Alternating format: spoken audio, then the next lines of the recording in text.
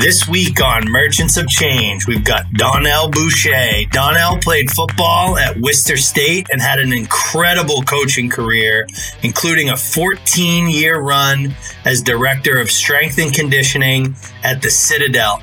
Donnell is the Director of Business Development for the College and Pro Sports Division at PLAE. Here he is, Donnell Boucher.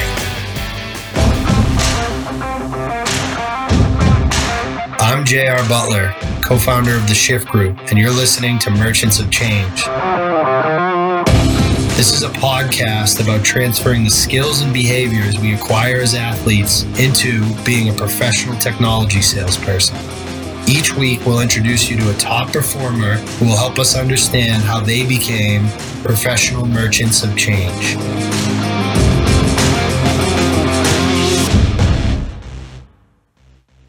What's up, kid? How's it going, Donnell? It's going good, man. Happy to be here.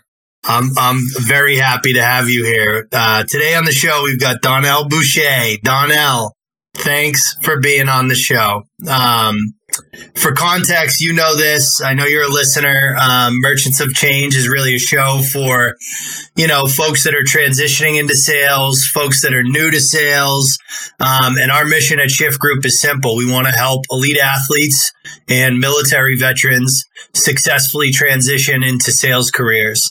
And all our podcasts are just like you. They're former athletes or former veterans that have had success in sales. And your background is a bit different than any guest we've had before. We had a guy named Billy Lynch who coached college football at Rice, but you're our first strength coach, which I'm fired up because anybody who knows college football loves them some strength coaches. So we like to privilege. We like to start with the sports and coaching career. So this is a really broad question by design. What are some of your favorite memories playing sports? Yeah. Well, I mean, the first thing that comes to my mind when I think about just impactful memories that stayed with me to this day, happened in high school. And I'm from Western Massachusetts. I grew up, I played high school football at Chicopee Comprehensive, and by no means is Western Massachusetts a hotbed for high school football, right? So, we did it, loving the game. We had great friends out there. There was a culture of sports, but it wasn't anything like you think when you think even Eastern Mass, or certainly not Texas and the southeast of the country. I mean, it's kind of a small time deal out there, but we got playing, and in our city, Chicopee, has this game called the Sword Game. And it's Chicopee Comp versus Chicopee High, and it's been played for decades. And we compete for the mayor's sword. He's got this Civil War saber, and the winning team gets to have that sword on display at their high school for the remainder of the year. And when I was in high school, our school had lost that game, I want to say 12 years in a row. And it was my junior year. I had been starting since sophomore year, and we're at the Sword Game. So big deal. The whole town is there. All the weekly, the pageantry leading up. It's about as big as a high school game could be in that part of the state. And we won. Long story short, we won for the first time in a long time. And that was my first exposure to. Obviously, there's a lot of upside to sports, and you guys on this show have dealt with that. You've done deep dives into that. But the reason that memory stands out is, first of all, we reversed the curse, so to speak. People where I was from thought we were never going to beat Chicopee High because it had been so long. And when we won that game, I got a sense of, man, like there's people in the community that are really, really bought in to what we're doing as athletes out here on the field. And I had never thought about that. I had never had that be something that was like in front of my face in my athletics career leading up to that point. But when we won that game and just the celebration afterwards, the weekend, listening to my older brother's friends, my older sister's friends who talked about, man, it's been over a decade since we've beaten them, and how lifted up they were by the game and us players, was really kind of a moment for me where I was like, man, this is special. This goes beyond just suiting up, going out there and competing against an opponent. There's actually a bigger thing going on here, and I better respect that. And I certainly appreciate it. I got moved by it when I was, 17 years old. And it was something that always kind of stuck in the back of my mind. And I saw that concept revisited at different times, and it became more real. That was high school in a city rivalry game.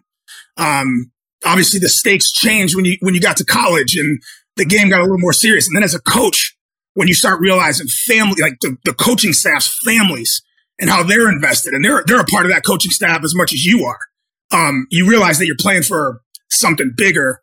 And I think in sports, you learn that by feeling it and experiencing it more than somebody telling it to you. So that's like the first memory that sticks out from competing. But do you want me to go on there or move on to college? Yeah, you got something from coaching that jumps out at you? Definitely. Like my mind was just going to, no, that was that. Now, what about college and like my experience at the Citadel and being a coach on that side of it? And it's weird. Like I could definitely talk about, we were a part of some awesome wins, back-to-back championships for the only time in the history of the school. I saw our women's volleyball team win a championship, which was nuts considering a military college and a female sport.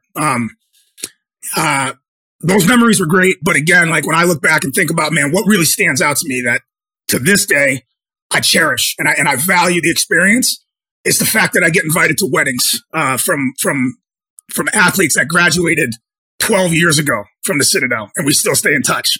And I see these kids and their wives, they have their children and their families start.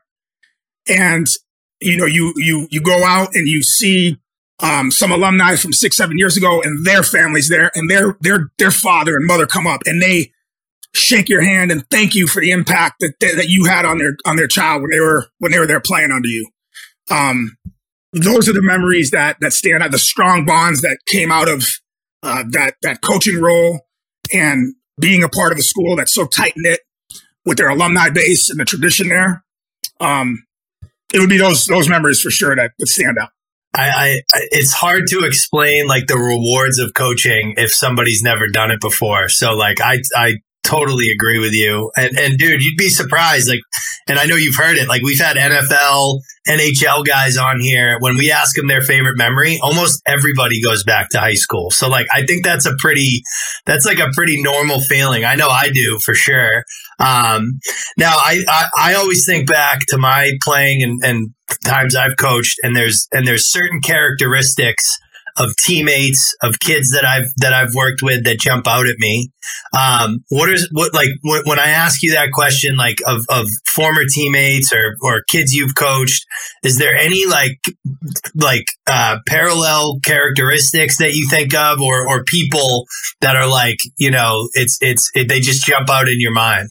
Yeah. The first group of people is when I arrived at Worcester State in 2001. And, up to that point, I was a good player, but I was never a great player. I wasn't all state. I think I made all Western Mass. I was the team captain. I was a good player for where I was from. But going to college, you immediately get into that small fish in a big pond environment again. And Worcester State at that time, 2001, it had this mix of seniors that were on that team that were. These guys were not straight arrows, man. They went to UMass, but couldn't handle the structure, so they ended up coming back down to Division III, then next to where they grew up in central Massachusetts. Tried out at Maine, it just didn't work out. Didn't want to be far away from home. Came back to Massachusetts, so it was like this mix of talent that was able to play at Division I, but didn't work out, so they ended up there at Division III. I remember walking into the first team meeting, I'm looking around at our seniors, and I was like, dude, I'm never going to play here. Like, I was 5'9", 205, 210 pounds. The linebackers in front of me were 6'2" and 6'4", and just everybody looked like they were just bigger, faster, and better than I was ever going to be. And I questioned whether or not I was even going to play there, which I thought like, hey, Division III, I'm going to go in here and I'm going to immediately have a role. So that casts a little bit of a doubt, but what impressed me beyond just the way that they looked at that initial meeting was because they had been at the bigger schools they learned how to practice at the bigger schools. They learned how to study film at the bigger schools, this is my first exposure to college football. And Division III is not like Division I in terms of the preparation that goes in. You just don't have the time. You've got more time allocated when you're at the Division I level than you do at the lower levels. And because these guys had experienced that, a good number of them, that's the way that we prepared. So I remember going into meetings and watching people take notes and the things that would be the concepts that were being talked about in film study. And, you get to the Sundays, and Sundays there was conditioning and lifts before practice, which was new to me. And to watch these guys who, like I said, maybe they weren't the straightest of arrows, right? These guys they knew how to have their fun. They knew how to go out and compete on game day and practice hard, but they had lives outside of football. But when it came time to practice or in the off season, 6 a.m. rolled around on a Wednesday when we didn't have any obligations. One of the seniors would organize a conditioning session at 6 a.m. on Wednesday, no matter what you did Tuesday night before. And they were there. And so being around them and watching that resiliency and resolve, because they knew what the game took, and no matter what they did on the weekends, it was never going to impede their commitment to what it took to have a chance at winning. So that group of guys really ingrained in me, no matter what you're going to do and what you're going to get into outside of sports, you got to make sure you're committed to waking up at 6 a.m. and sweating it off. And that was an awesome experience to walk right into as an 18-year-old. Yeah, I mean, I remember you telling me. Unfortunately, I've gotten to meet a lot of those guys, and I can agree that they go hard, for sure. But it was like walking. They were men, right? Like they were men, and it was like, oh my God, right? I can totally relate to that with my experience at Holy Cross Hockey. Now I got a chance to come down to Charleston and visit you. I got to see the weight room, got to walk around campus with you, and the Citadel is such a special place. I can't emphasize that enough. We've been fortunate to have a couple alumni come through the program, but can you just share a little bit about the experience at the Citadel and what you did in your time there? Because you spent such a big chunk of your life so far down there, being a big contributor to the program. Sure. So for the people listening that are not familiar with the school, it is the Military College of South Carolina. We have in the country, we have federal service academies, which are your Army, West Point, your Naval Academy, Air Force Academy, and you've got your senior military institutes. The Citadel is one of those. VMI would be another one. So they're at the service academies. Everyone that goes there is obligated to go and serve in the armed forces afterwards, in whatever branch that the academy they're at. Senior military institutes are not like that. You go for the military structure, the military lifestyle, the demanding academics, but you're not bound to serve afterwards. They're public institutions, and the Citadel is run by the state. But it is every bit of the military experience. All of the undergrads there, all of the athletes there are in a uniform. From the minute they get out of their room to the moment they go back to their room. That's called a duty uniform. They put that on. There's a certain way to wear it, and the way that they make their bed, the way that they keep their room, all that stuff is inspectable at any time. So there's that side of it they have to experience, and you learn through that process just the most extreme, deep dive into time management that you could imagine, because there's a training schedule for every single day.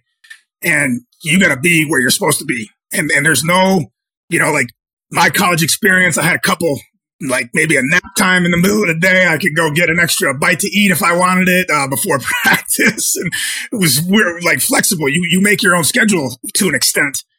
Not like that at the Citadel, man. Everything is being scrutinized, and your personal appearance to the way that you report to a meeting. All that stuff is inspectable, and you've got to pass inspection.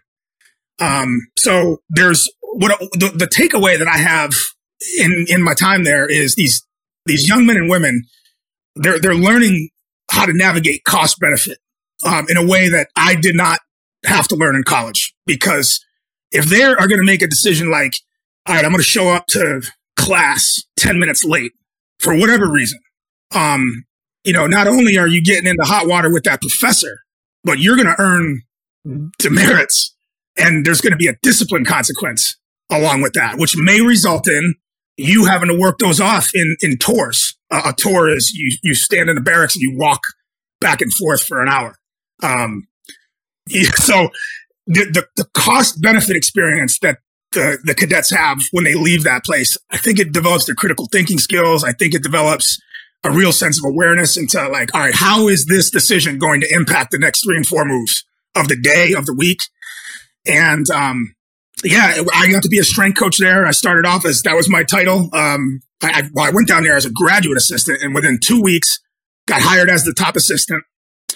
10 months after that, I got hired as the head guy. So within a year's time of arriving on campus, I took over as the head strength coach. It was a little bit of luck, but it was a lot of capitalizing on my prior experiences. I was a little bit older than the other graduate assistants that were there at the time.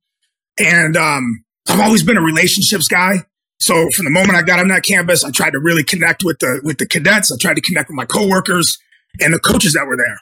And when the time came a year later to apply for the head job, I had built up some equity with these people where they were able to sign off on me taking over. So 25 years old, not many people become a head strength coach at the Division I level at that age.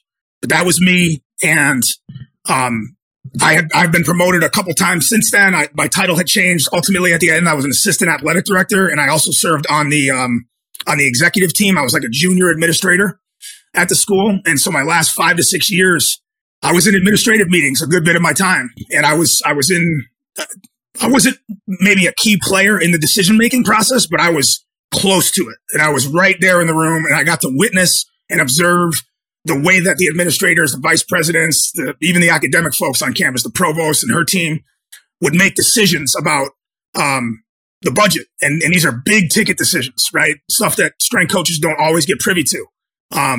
So that's how the career kind of ended. And I think in a nutshell, ultimately, it's what kind of led me towards this direction, but really kind of unexpectedly. And I'm sure we'll get into that at some point here on the talk.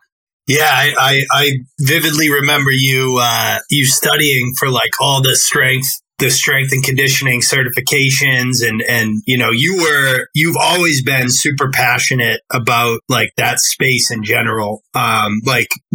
Like really, really passionate about it. So like, was that always the plan? Like, what made you want to become a strength coach?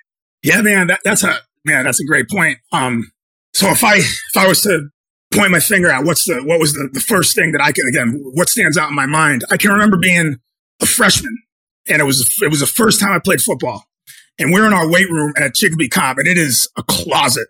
It's a closet with a bench. There's some medical tape on the bench. There's like 6 broken dumbbells on the ground, 1 bar, and just this hodgepodge of weights. And I was in there with a couple seniors, a couple juniors, and a couple sophomores, and maybe 1 or 2 other freshmen, and we're just messing around. And at some point, 200 pounds gets on the bar, and it was like there was like 1 senior, 1 junior, and nobody else could lift it. And the freshmen are like, I'm not even going to try that. But me at freshman year, I was 180. I was like 185 pounds as a freshman, and I'm like, all right, let me give it a shot, and I could do it, man. I got it up for 1, and like thinking about it now, 200 pounds, it's like nothing. But when you're 14, 15, yeah, and you're the only freshman that could do it. I remember seeing the expression on people's faces. And in my subconscious, I was like, man, like this could be my thing. Maybe I can be good at this. And it was the first time I felt like that. Like I'd never felt like that in math or science or anything like that. I was like, man, maybe this could be something I could be good at. So that was like the first domino. And then I had a couple mentors along the way that just right time, right place, said the right thing to me, took me under their wing, showed me 1 or 2 lifts. And just, I feel like honestly, dude, it was like, Matt Damon and Good Will Hunting, he's like, man, like when Beethoven sat down on the piano, he could just play. He's like, when I look at math, I can just play.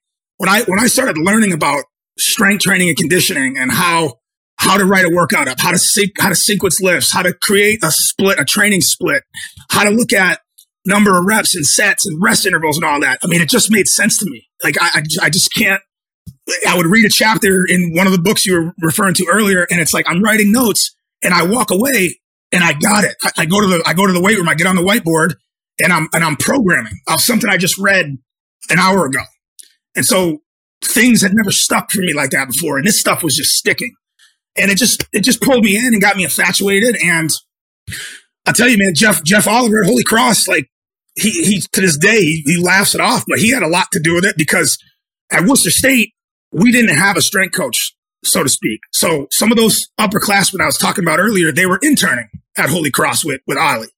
And they would bring those programs back. And I'd look at those programs and I'd be so infatuated with them. And I'd try to go and create my own version of it on Excel. It's basically how I learned Microsoft Excel, was sitting in the student section trying to copy all these programs from Holy Cross. And so, like, one domino after another, man, I got pulled into it because I was kind of predisposed. I had an affinity for it. But then, JR, what really flipped for me was around the time that I got to college and I met those older guys and I started having people around me that were more serious about training. I started noticing people started coming to me more. And in the off season, 3 and 4 guys would be out there. Then the next week we'd have 7, and the next week we'd have 15 people. And I'm like writing the workouts. And so I realized at some point that the weight room can be a great educator. Like when you think about physical development, but there's also a psychological piece to it. There's certainly an emotional piece to it. And then there's something I think we all need, which is the social element. As I started to mature, that got clearer to me. And I really just bought in, all the way and just tried to become the best strength coach I could. And I did that all the way through.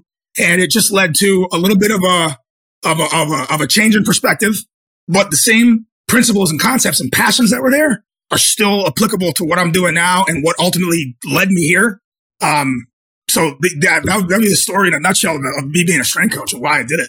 I love it. And like, I think there's a lot of listeners here that played at that D1 level where you do have strength coaches. And I can tell you, you mentioned Coach Oliver, right? He's the reason I went to Holy Cross in the first place. And he had such a huge impact on me. I've been fortunate. His son Peter was a phenomenal player for Holy Cross this year, and I helped him with some career transition stuff. And it was like, awesome. I remember him being a baby doing pull-ups on all these freaking huge arm when he was little. So, yeah, dude, it's such a great path to take. And still, and have that impact on young people that you've had. Is that what would you say you're most proud of your time at Citadel? Is that it? The impact you've got to have on people? Oh, for sure. So if the question that gets asked to me by and I'm still in the industry. So yep. Even though I'm in sales now and in the business world, the customers that I'm going to visit with and the phone calls that I'm on and the conversations are all my peers from back when I was a strength coach. It's strength coaches and administrators. And the first question everybody asks is, do you miss it? Do you miss being on the floor and all that? And like the one thing that I think I miss now and I'll always miss though, and this is why I'm at peace with it, is the day-to-day interaction with the kids. What I'm most proud about is the fact that like just yesterday I was at a meeting at a gym downtown that is owned by a Citadel baseball alum, who I coached for his last 3 years of school. He interned for me, and now he owns the biggest boutique gym on the peninsula of Charleston. It's unreal. It's called Ethos Athletic Club. I was visiting with him, and in walks a football alum that was like his classmate, who has now moved back to Charleston, and he's in medical device sales now. And I hadn't seen him in a while. And we come over and it's like a family reunion. So the positive relationships that have grown out of my career there, being at a place for so long, are absolutely what I'm most proud of. And do I miss them? Yeah, but those relationships, they didn't just disappear when I transitioned, right? They're with me for life. Yeah. And so sure, I'm sure like the new crop of recruits, that would have been a new set of relationships. But you know what? I'm in a new company now. I got a new crop of recruits that I'm meeting, and I'm excited about getting relationships with them. So I'm good. I'm in a good place. But like the other things that I'm proud of being at that school was I never ran the same program twice. I was a constant like how can we improve? Who can I learn from? And what can we add in to because last year's program is not going to help this year's team. I never ran the same program twice. I'm proud of. And I think like, we're in a business conversation here. Like, and this is not about bragging, but I in the business world and sales, you guys have metrics. You have to talk about actual numbers. Like I received a raise for 14 years straight. It wasn't a huge raise, so don't let me get you too excited. Like I received a raise for 14 years straight. I had athletic directors that were willing to sit and listen to me. If I had a job offer on the table, I could go to that table. Through that process, I learned how to negotiate and have a conversation with somebody wearing a suit. I constantly, every 2 or 3 years, I received new responsibilities, which I think speaks to the trust that the decision makers had in us and the program. And my staffing budget, like when I got there, I had me, which was a full-time salary, and there was 3 graduate assistants, which they're not full-time salaries. They're students who are basically getting a package deal, but going to school full-time in graduate school. And when I left there, we had increased the staffing budget over 200%, which when I think back to what the staff was when I got there to where it was when I left is amazing. And so as I look back and think about how did I do it, I mean, it was about having professional conversations, trying to learn the skills needed to sit down and talk with these people, understanding the expectations and pressures that they had on them, and seeing things from the big picture standpoint that ultimately allowed me to do those things. So I'm proud of that stuff for sure. Absolutely. And like, we've been fortunate to help a lot of coaches, and the parallels between coaching and sales are wild. Like I could talk about it for an hour. You just hit a bunch of the things that you experience as a coach that directly align with a sales career. And I remember, towards the end of 2021, me and you were chatting. I was kind of getting off the ground with Shift Group, getting ready to launch it. And you kind of came to me, and I always told you since we were like, since we're like 27, 28, like, dude, you should be in sales, Donnell. But it wasn't an easy decision, I know, because you built a lot of equity. You're very well respected in the industry. I think it's fortunate that you landed to stay in that industry and use that equity. But like, let's talk a little bit about that transition. Now, my first question is, how'd you end up in sales? Like what was that process like? I mean, if you'll give me a little bit of liberty, I want to talk about, again, one of those moments that stands out to me as like, what kind of demystified sales? Like in our industry and a lot of industries, sales has a negative connotation with it. And I know you must have experienced that, but in coaching, it's almost like a sin. Because we're supposed to be servants, right? We're supposed to be the servants of the program. We're support staff. We're there to serve, and we're there to serve the athletes and the coaches and all that. But when you start to understand like leadership and human motivation, you realize that influence is interwoven into every single piece of interpersonal communication in any job. And like a light bulb moment for me was probably, I want to say, and I'm going to probably get the date wrong. So if it was around 2014 or 2015, maybe 2016, there was a book that came out, and it was called Brands Win Championships by a guy named Jeremy Darlow. He was a high up like marketing director for Adidas, and had been over some of the big like alternative uniform unveils and a lot of great creative strategies and initiatives with Adidas during his time. And he wrote this book. And in this book, there was like he had this chart. So picture like an oval, and there was 4 stops on the oval, right? And it was recruiting. You got to recruit so you can get better players and enhance your chances to win. That was the next one, right? Winning. Why is it important to win and win championships? So you can get more donors and alumni support to get more revenue. Okay. And for everything from facilities to salaries to yada, yada, yada. That needed to happen in the business of college athletics. Well, there was the last piece of it, which really kind of clicked for me. And it was perception, right? So if you could improve the perception of the program, you might improve your chances of getting recruits, which in turn improves your chances of winning, which improves your chances of alumni donations, et cetera. And this term perception stood out to me. Initially, I felt like it was a slimy word because you can manipulate people's perception. You can be a shady marketer and TikTok influencer who they're out there to try to make a buck and they're manipulating your perceptions. But perception isn't about unethical things. It's about putting on display the good stuff that you do. And so that kind of, for me, it translated to, if we have a perception of being an attractive place to work, it's easier for me to recruit interns. And if I can recruit interns, I've got better staff support. All of us can help do our job better and we can elevate the program. Conversely, I can help those interns land jobs. Because if we're perceived as a good place to work that does a great job as a strength and conditioning department, people are going to trust that the interns that come out of us and the staff members that come out of us are going to be more reliable at their places of business.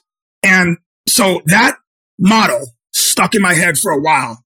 And, perception goes beyond that. It also goes beyond when I go to meet with somebody on my campus, what was the perception they had of me when I walked in the door? And how does it compare when I walked out the door? Because I'm sure when the strength coach comes in, an exercise science professor, they have a picture in their head of what that person's going to look like, sound like, and what they're going to care about. And it probably isn't a mirror reflection of themselves. So I learned the value of public relations, both on campus and off campus, and getting out there into the community and going across campus and walking into the military arm of campus and just striking up a conversation and saying, listen, we have good education and training in performance training. If you ever need help with the PT program here on campus, don't be afraid to reach out. And through those interactions, the opportunities and the support that grew, you cannot put a price tag on it. And so that was like my exposure to all of this is tied up into sales. Totally. And all of that is tied up into sales. So like that demystified sales for me. And then I can recall a book coming out by Daniel Pink, who had studied motivation, the science of motivation. It was getting all the rage in strength conditioning circles because it was how to unlock internal motivation. Well, his next book was called It's Human to Sell. And that book was not as well received because it had the word sell on it. But I picked it up and I read it and I had my eyes opened in a number of ways. So those were some of the kind of like dominoes that fell and made me stop pushing the idea away and like kind of embracing it. And then, man, like a really long story short, I've known the leadership at PLAE for a very long time. They've been in my corner for a long time. We've done a couple projects together. I've known several of my peers and people I trust that have done way bigger projects than I was ever capable of doing and heard their experience. And the leadership team came to me, a year and a half ago or 2 years ago and started talking about, hey, man, like we've got an idea and we've got this role that we think would be beneficial to the company. But we want to talk about your interest in it. And that was how it all started, man. And needless to say, the idea, the setup, the structure, it made a lot of sense to me. And here we are. I love it. And that book, by the way, To Sell is Human, is so good. Anybody who's like on the bubble about sales, read that book. It'll change your perception. And dude, you hit on something that I've had trouble communicating, but I think what you just said puts it all together, which is sales at the end of the day is about educating the end user, understanding their motivation, and then influencing them according to those motivations. And if their motivation doesn't align with your solution, moving on, right? Because the high pressure tactics, the lying, that's what people think of when they think of sales. That isn't sales anymore. It doesn't work. Man. There's too much information out there, right? Dude, I love that. Not only does it not work, but it's damaging. Like yes. the Citadel, and I've seen this happen, so I can speak to it. I've been there when we have had certain coaches who try to sell the place and not sell in the way we're talking about. They try to upsell the place and keep some of the reality off of the screen for the recruit. And there is no faster way to destroy a relationship than to on the first transaction you're dishonest. Because now that person finds out the moment they walk on campus, oh, we have to put a uniform on every day. My coach told me it was only half the time. Good luck with that. You have just, that is irreparable. Yep. And so we at the Citadel, you had to find the kids that were the right fit, that wanted to be there. That's the teams that were successful. And that you just made me realize that when you said, like, it may not be for you. Like our products are not for everybody. They are, they're premium products.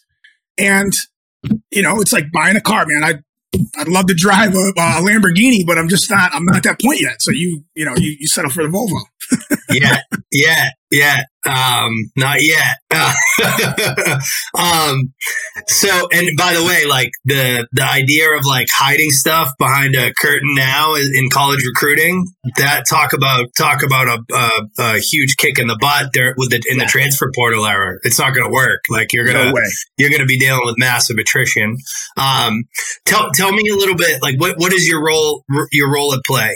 Yeah. So my title is Director of Business Development for College and Pro Sports. So, and I've listened to a couple of shows. Like this is probably very different to the BDR rules you guys talk about in the way that the sales reporting structure is in the tech world. Yeah. I'm basically meant to go find and drive business in that division. So what do our potential customers, the coaches, the administrators, the people that are out there who are going to consider buying our product, what do they need to know about us? What do they need to see from us? What kind of access do they need to have to us? How many touch points can we put and can we efficiently sustain out there?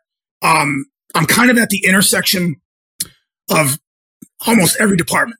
I've got input on the equipment that we're manufacturing. I'm not a decision maker on it, but my input is requested from time to time. It's valued there.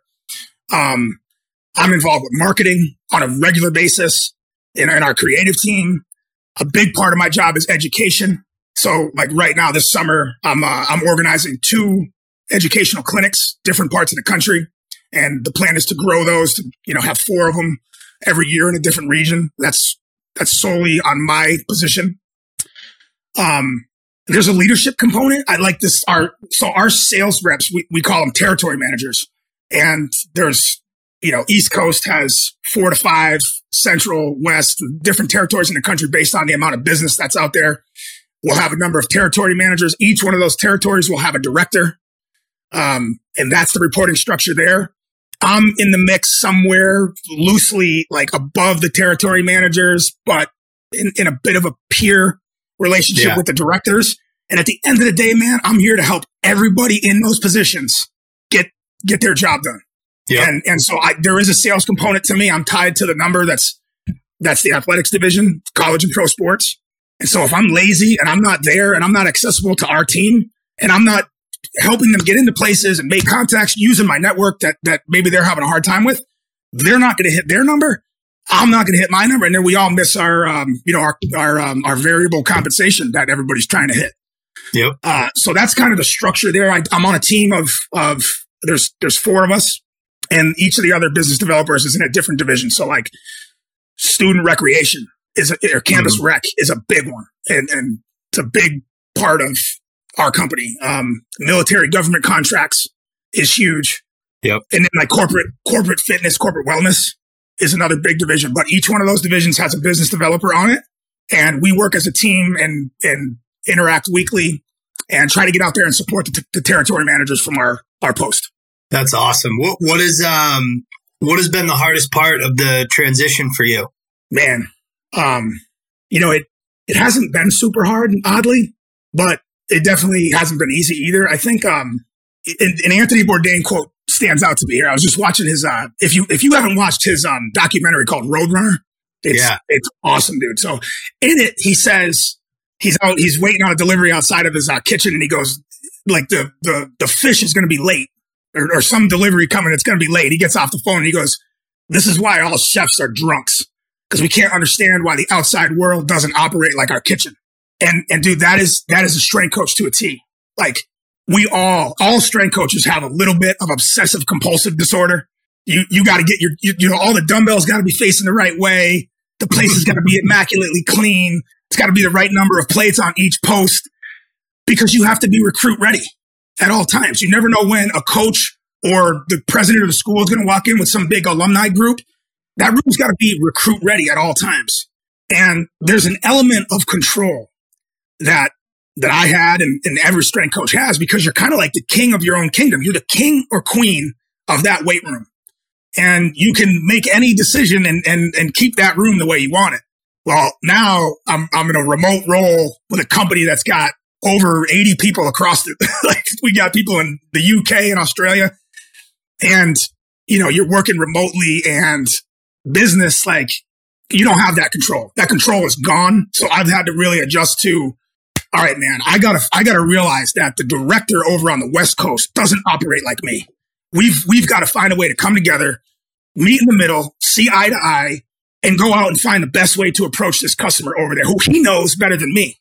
And then the same thing is with every coach and every customer is different. In the weight room, your team showed up and they had to abide by the rules or they were going to face consequences. Well, your customers, there ain't no rules for them. Your customers are going to want what they want. They're going to want it on the timeline that they want it. And you have got to be really adaptable and accommodating to them. And customer service has always been important to me. That's why I say the adjustment hasn't been too tough because JR, if I tried to make this move 6 or 7 years ago, it would have been very tough. I think I'm a more mature person, even though I have to hide the laughter back as I say that phrase coming out of my mouth. But I think my mindset, it's mature. And, being around those suits, so to speak, you start to understand the business pros and you got to act more like a business pro. And so that's been an adjustment, for sure. But man, if I talk about like how difficult it has been, if that's my hardest issue, I'm in pretty good shape. Yeah, 100%. I know for a fact, because I looked at our program this morning, we have a huge chunk of coaches going through the program with us right now.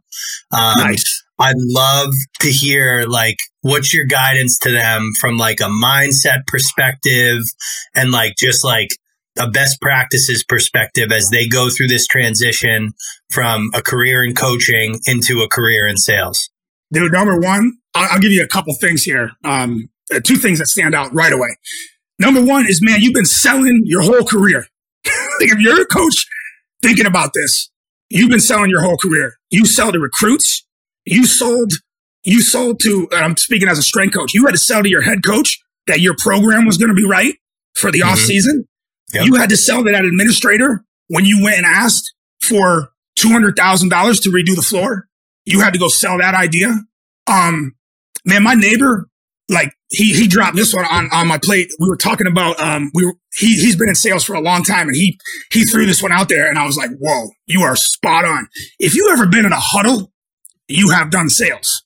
Because if you were the person standing in front of that huddle, you were selling confidence to the other people standing there looking at you. Yep. So man, sports and coaching, you've been doing sales, whether you like it or not, the whole time. And so you gotta demystify it and take that just misplaced, baseless label that it has on it and take a good look at it and see it for what it really, really is. Because as a person that's doing it and as a person that's been around some people that have been doing it at a high level, it is not some negative, toxic, undesirable thing at all. It has not been my experience and not the experience of people that are closest to me. No. I think the other thing I would say is just, as a coach, you got to be wanting to make this move for something beyond money. Well, let me back that up because I don't want to talk in any kind of absolute statements. If money's your thing, you probably have a much better chance of making money quickly doing sales, tech sales, or any type of sales related job. And if that's your thing, then you're probably making a smart decision with making that move. If money's your thing, all the more power to you. I don't want to deter anybody by that. But if you're in that seesaw place where I was for a while, which was, do I ever want to step away from this and what else is out there? I think that if you can be honest about the fact that everything you did as a coach, believe it or not, really gave you a skill set and on-the-job training that makes you well prepared to go into these jobs. And it can be that's what really excites me about what you're doing is because I think back to our kids and I think back to coaches that I worked alongside that maybe the career didn't work out or the kids didn't pay enough attention at the job fairs. It's such an exciting, opportunistic world out there that I would suggest people be at peace with the fact that you may not be interfacing with kids day to day anymore.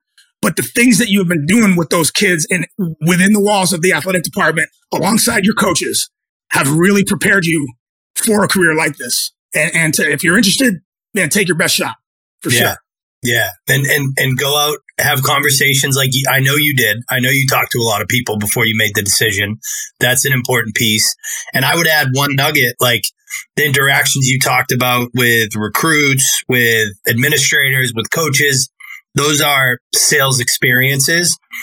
Even the little individual interactions you have with the student athlete on a day-to-day basis, right? If you're a defensive coordinator and you got a cornerback who 4 years of high school ran a certain defense or played a certain route a certain way, and you guys don't do it that way, getting them on board with your way is a sales interaction 100%.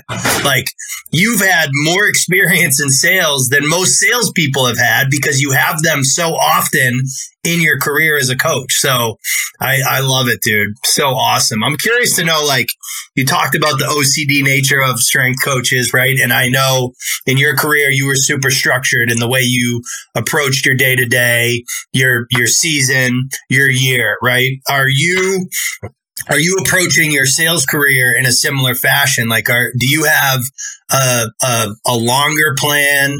Or are you going day to day? Like, what are you, like, how are you approaching the sales role? Yeah. So, man, full transparency. And I reserve the right to be wrong. I'm just telling you my personal choice and what I did in my first 6 months. So, working at a military college for 14 years straight, I woke up 4 to 5 days a week between 3:30 a.m. and 4 a.m. So when I joined this job, I made it a point to say, I'm going to go off the script and I'm going to get loose with my schedule just to see how it works, right? Here's the realization that I had 6 months into it. And even now, a year and 5 months into it, I don't know if I'm ever going to sleep past 5 a.m., JR. I don't think it's possible. Like, it should have, I should be sleeping past that time by now. And I just don't. I think my DNA is like set for the rest of my life. I'm just going to wake up at 5 a.m. So now I just embrace it. Yep.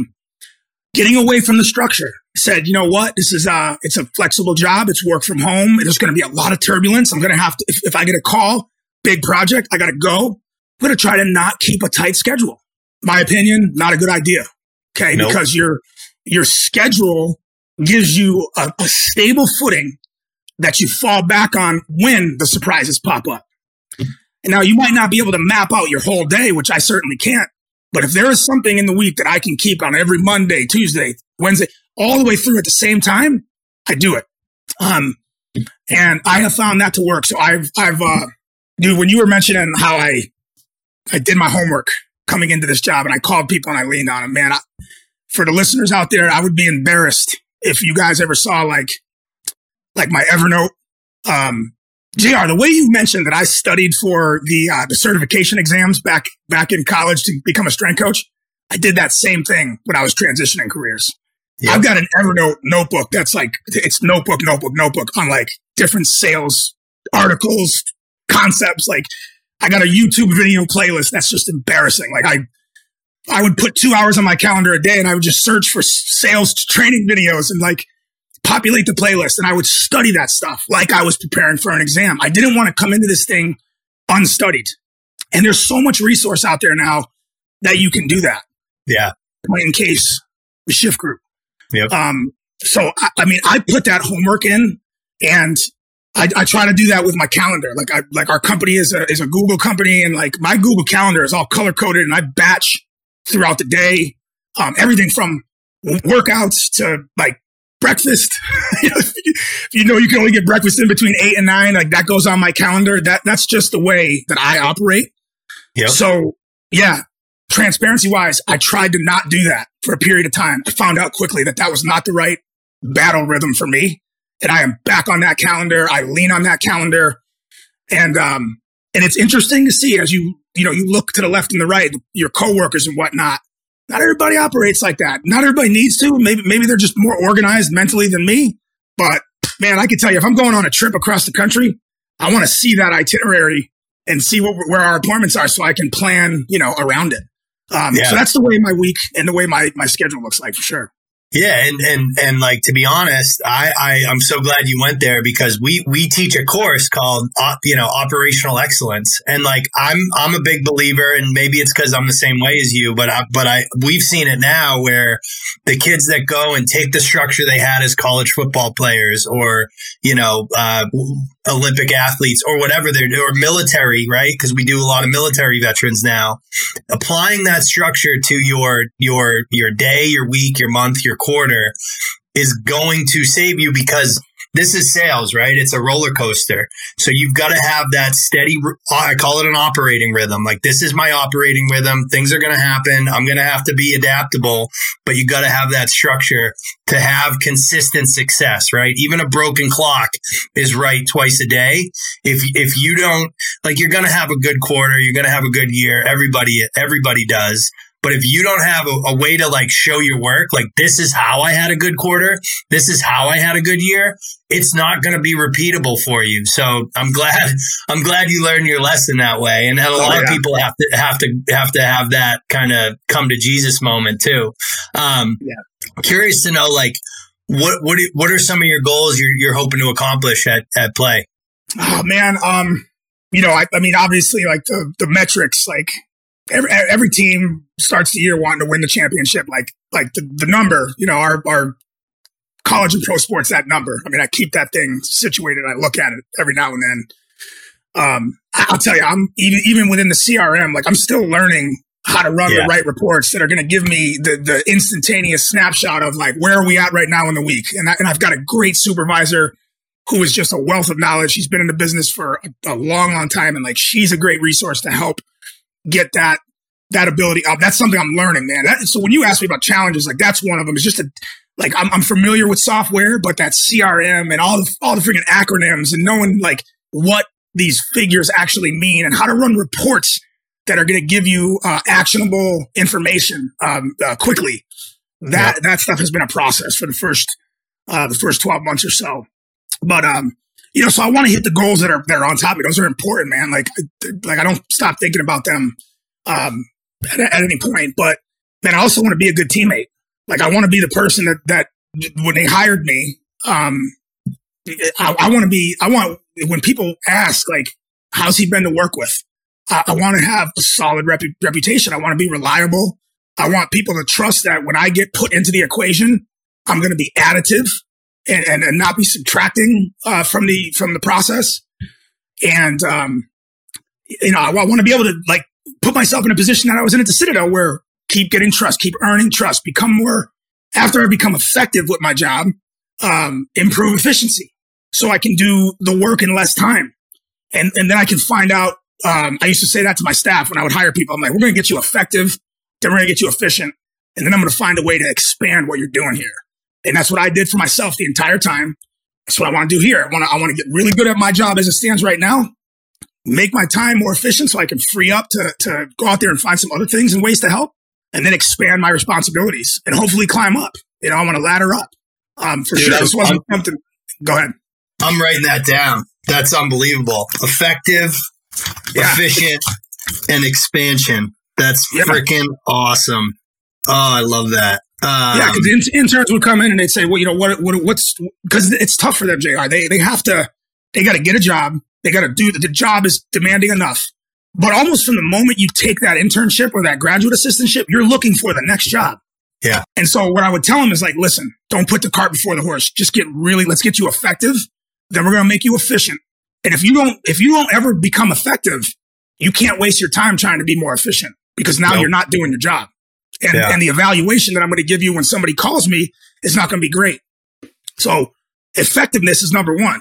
Then we can get more efficient to free up your time, and then we're going to expand your role. It's the same thing that's the same way that I thought about myself. 100%. I love it. I love it. So you were highly researched, spent a lot of time on YouTube, and I know you spent a lot of time in like live conversation too. Now that you're in it, a year and a half, a little more than a year and a half, what have you learned so far about sales that has surprised you the most? Oh man. When I started, I thought, I guess this is going to be about like the pipeline, like the sales pipeline. I thought, hey, this is my buddy. He just called me up. He had me up for a meeting. We're going to go talk. They've got a project looming in the 6 to 12 month time frame. I go there. We have a phenomenal conversation. It's doors wide open, super hospitable, whatever you want, man. Get out there with the kids, all this stuff. I'm there for an hour. Hey, let me know if you ever got anything down the road, man. I'd love to help you out, and like walk out of there. And I'm walking out of there, and in my mind, I'm like, man, that was a freaking, not a home run. That was a grand slam. Like that's going to be business in 3 months. That dude's calling me and we're doing a project. 3 months rolled around, never got the call. Started to wonder. And I'm like, 6 months down the road, might see a social media post. Somebody else's floor is going in that room. What happened? Never got the call. Long story short, you learn that what I've learned is that pipeline is an ongoing process. And I almost think about it now as like the garden analogy. Like when you got a garden, it is an active process to cultivate that garden. I thought you have the meeting, you set the pipeline, and they're going to call you when they're ready. That is not the case. You have a garden, you got to make sure that garden's getting sunlight. You got to water that garden. You got to keep the rodents out of that garden. And I have learned that that there's a real sense of urgency, and it is coming from the most positive place. Yes. I used to think that me calling somebody to follow up would piss them off. It would wear them out. So I didn't want to do it. But then I realized, man, like there's a way to handle urgency with tact, and you can do it professionally. If I'm calling a person every friggin' day and just being a nuisance, well, then I'm not being very professional. I'm not doing it with tact. Yep. But if I know that if I don't follow up on some sort of a schedule with these, and the intervals can be different. Like our job projects can be 3 months. They could be 3 years. I've got to know that. I've got to do my research. I've got to have a good finger on the pulse of that project in that school or that organization. Then I got to have the right time intervals to follow up. Because it's not about like, I'm not trying to harass the person into the sale. There's no amount of times that I can call an AD and it's just going to speed their timeline up. Like that doesn't work like that. Yeah. But what can happen is ADs and strength coaches are super busy, and they might inadvertently just lose track of a timeline. That it happens a lot with high schools. School board, if you let that thing linger for months and months and months, and you're not actively trying to help it across the finish line, the school board might be sitting there so long, somebody's looking at the numbers and they say, oh, this money hasn't been used in 10 months. Let's put it somewhere else. And that's not the fault of the coach. That's not the fault of that. That's kind of on me for not ushering them along and partnering with them to see that thing hit the end zone. That's been probably the biggest lesson that I've learned, is that urgency is healthy and it's there for a reason. And I got to stop looking at it through that negative lens. Totally.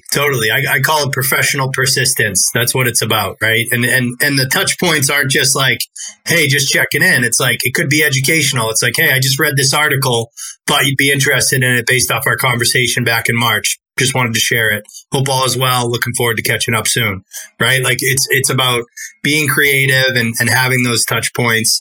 And the good meeting, happy ears that you get early in your sales career, I can relate to that so much. I'll never forget. Like I had an unbelievable meeting it was at CVS. I was like 25. It would have been a life-changing deal for me. And I left and I told my boss, I'm like, man, I had a great meeting. And I moved the deal in our CRM up to like strong upside. And he said to me something that I'll never forget. He goes, JR, I don't pay you for fucking good meetings.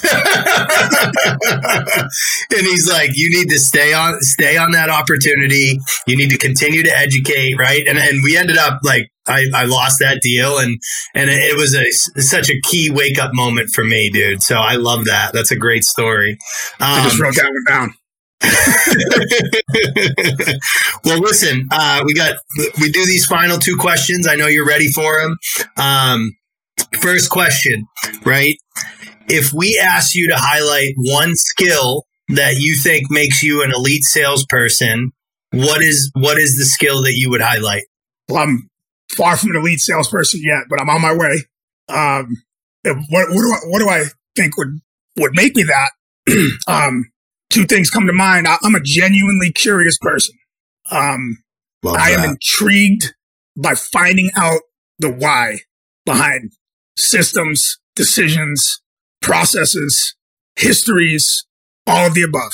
So when I go and I interface with a customer, right, wrong, or indifferent, I am genuinely invested into learning about their pain points, what they've been dealing with. Because the more that I learn their context and background, the more that I can take my experience and what I've found already in less than a year and a half is there are a few conversations that I'm in that I can't point back to something I've already lived. I've walked that walk. I've been through it.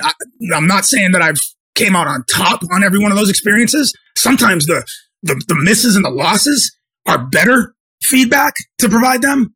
But I am a genuine, curious person when it comes to meeting new people, dealing with customers, and also our products and the way that they go in the room, all that stuff, man. I'm genuinely invested in understanding the why behind it. And I think the other thing is, wherever this came from is I think I'm a very adaptable person. I think I've had a career and an upbringing that has exposed me to many different backgrounds, experiences, walks of life. And when I think about my time at the Citadel, we had this thing somewhere on the wall. It said, "Be the thermostat." And most of the time in a weight room, that meant you needed to crank the kids up. You needed to crank the room up, crank the heat up. And 9 times out of 10 as a strength coach, that's what it means. Yeah. But in this world, it doesn't mean that all the time. It means you need to take it down a notch and you need to meet your customers, your coworkers, where they're at, and make sure you're having a desirable and a comfortable conversation or interaction with them. So sometimes you got to upregulate, sometimes you got to downregulate. I think I can do that at a pretty high level. Communication is a dance. It's you're dancing with that other person, and you've got to read, react. You got to read, recognize, and react on a whim. And I think, in particular, man, my time at the Citadel and going through that career trajectory, you learned how to code switch in different interactions, man. Like talking to the commandant, who was a colonel, a Navy SEAL commander. We got a 3-star general on campus.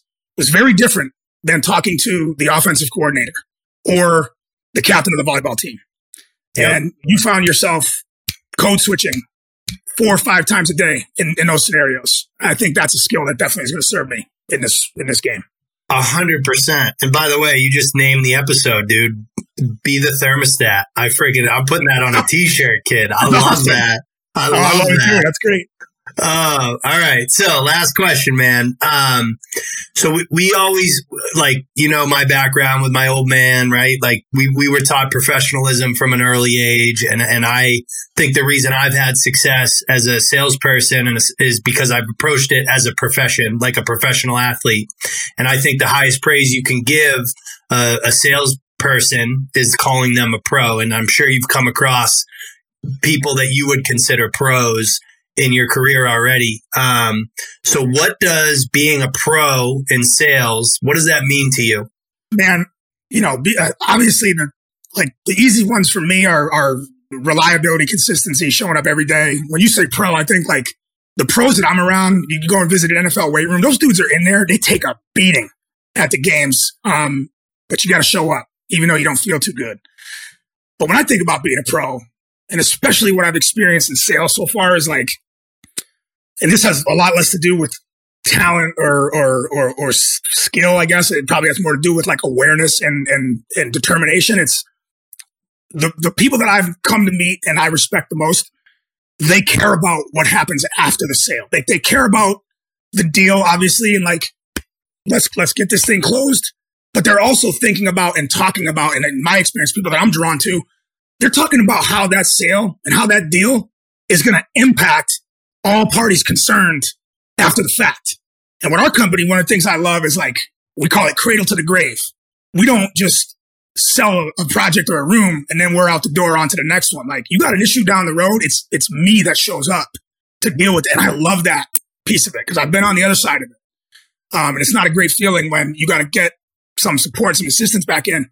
And, it's hard to get somebody on the phone and it's hard to get some help. So I think pros care about what happens after the sale. And I can tell you for me personally, man, how I want to go about this thing is I know you can win and lose. Like, you're going to win sales. I'm not going to win them all. You can't win them all. So you're going to win some sales. You're going to lose some sales, some deals. But I think the ultimate professionals that I've gotten to be around so far, they're going to win and they're going to lose. But even on the sales that they lost, they're going to walk away with a strengthened relationship. Yep. And that's been like in the front of my mind since the moment I shifted over here was, I'm going to go do this job. And I may not be great at it. I'm going to give it my all. But even on the ones that I lose, I'm going to walk away with a stronger relationship because that might turn into the next sale. Yeah. So that's what I think, professionalism is for me in this world.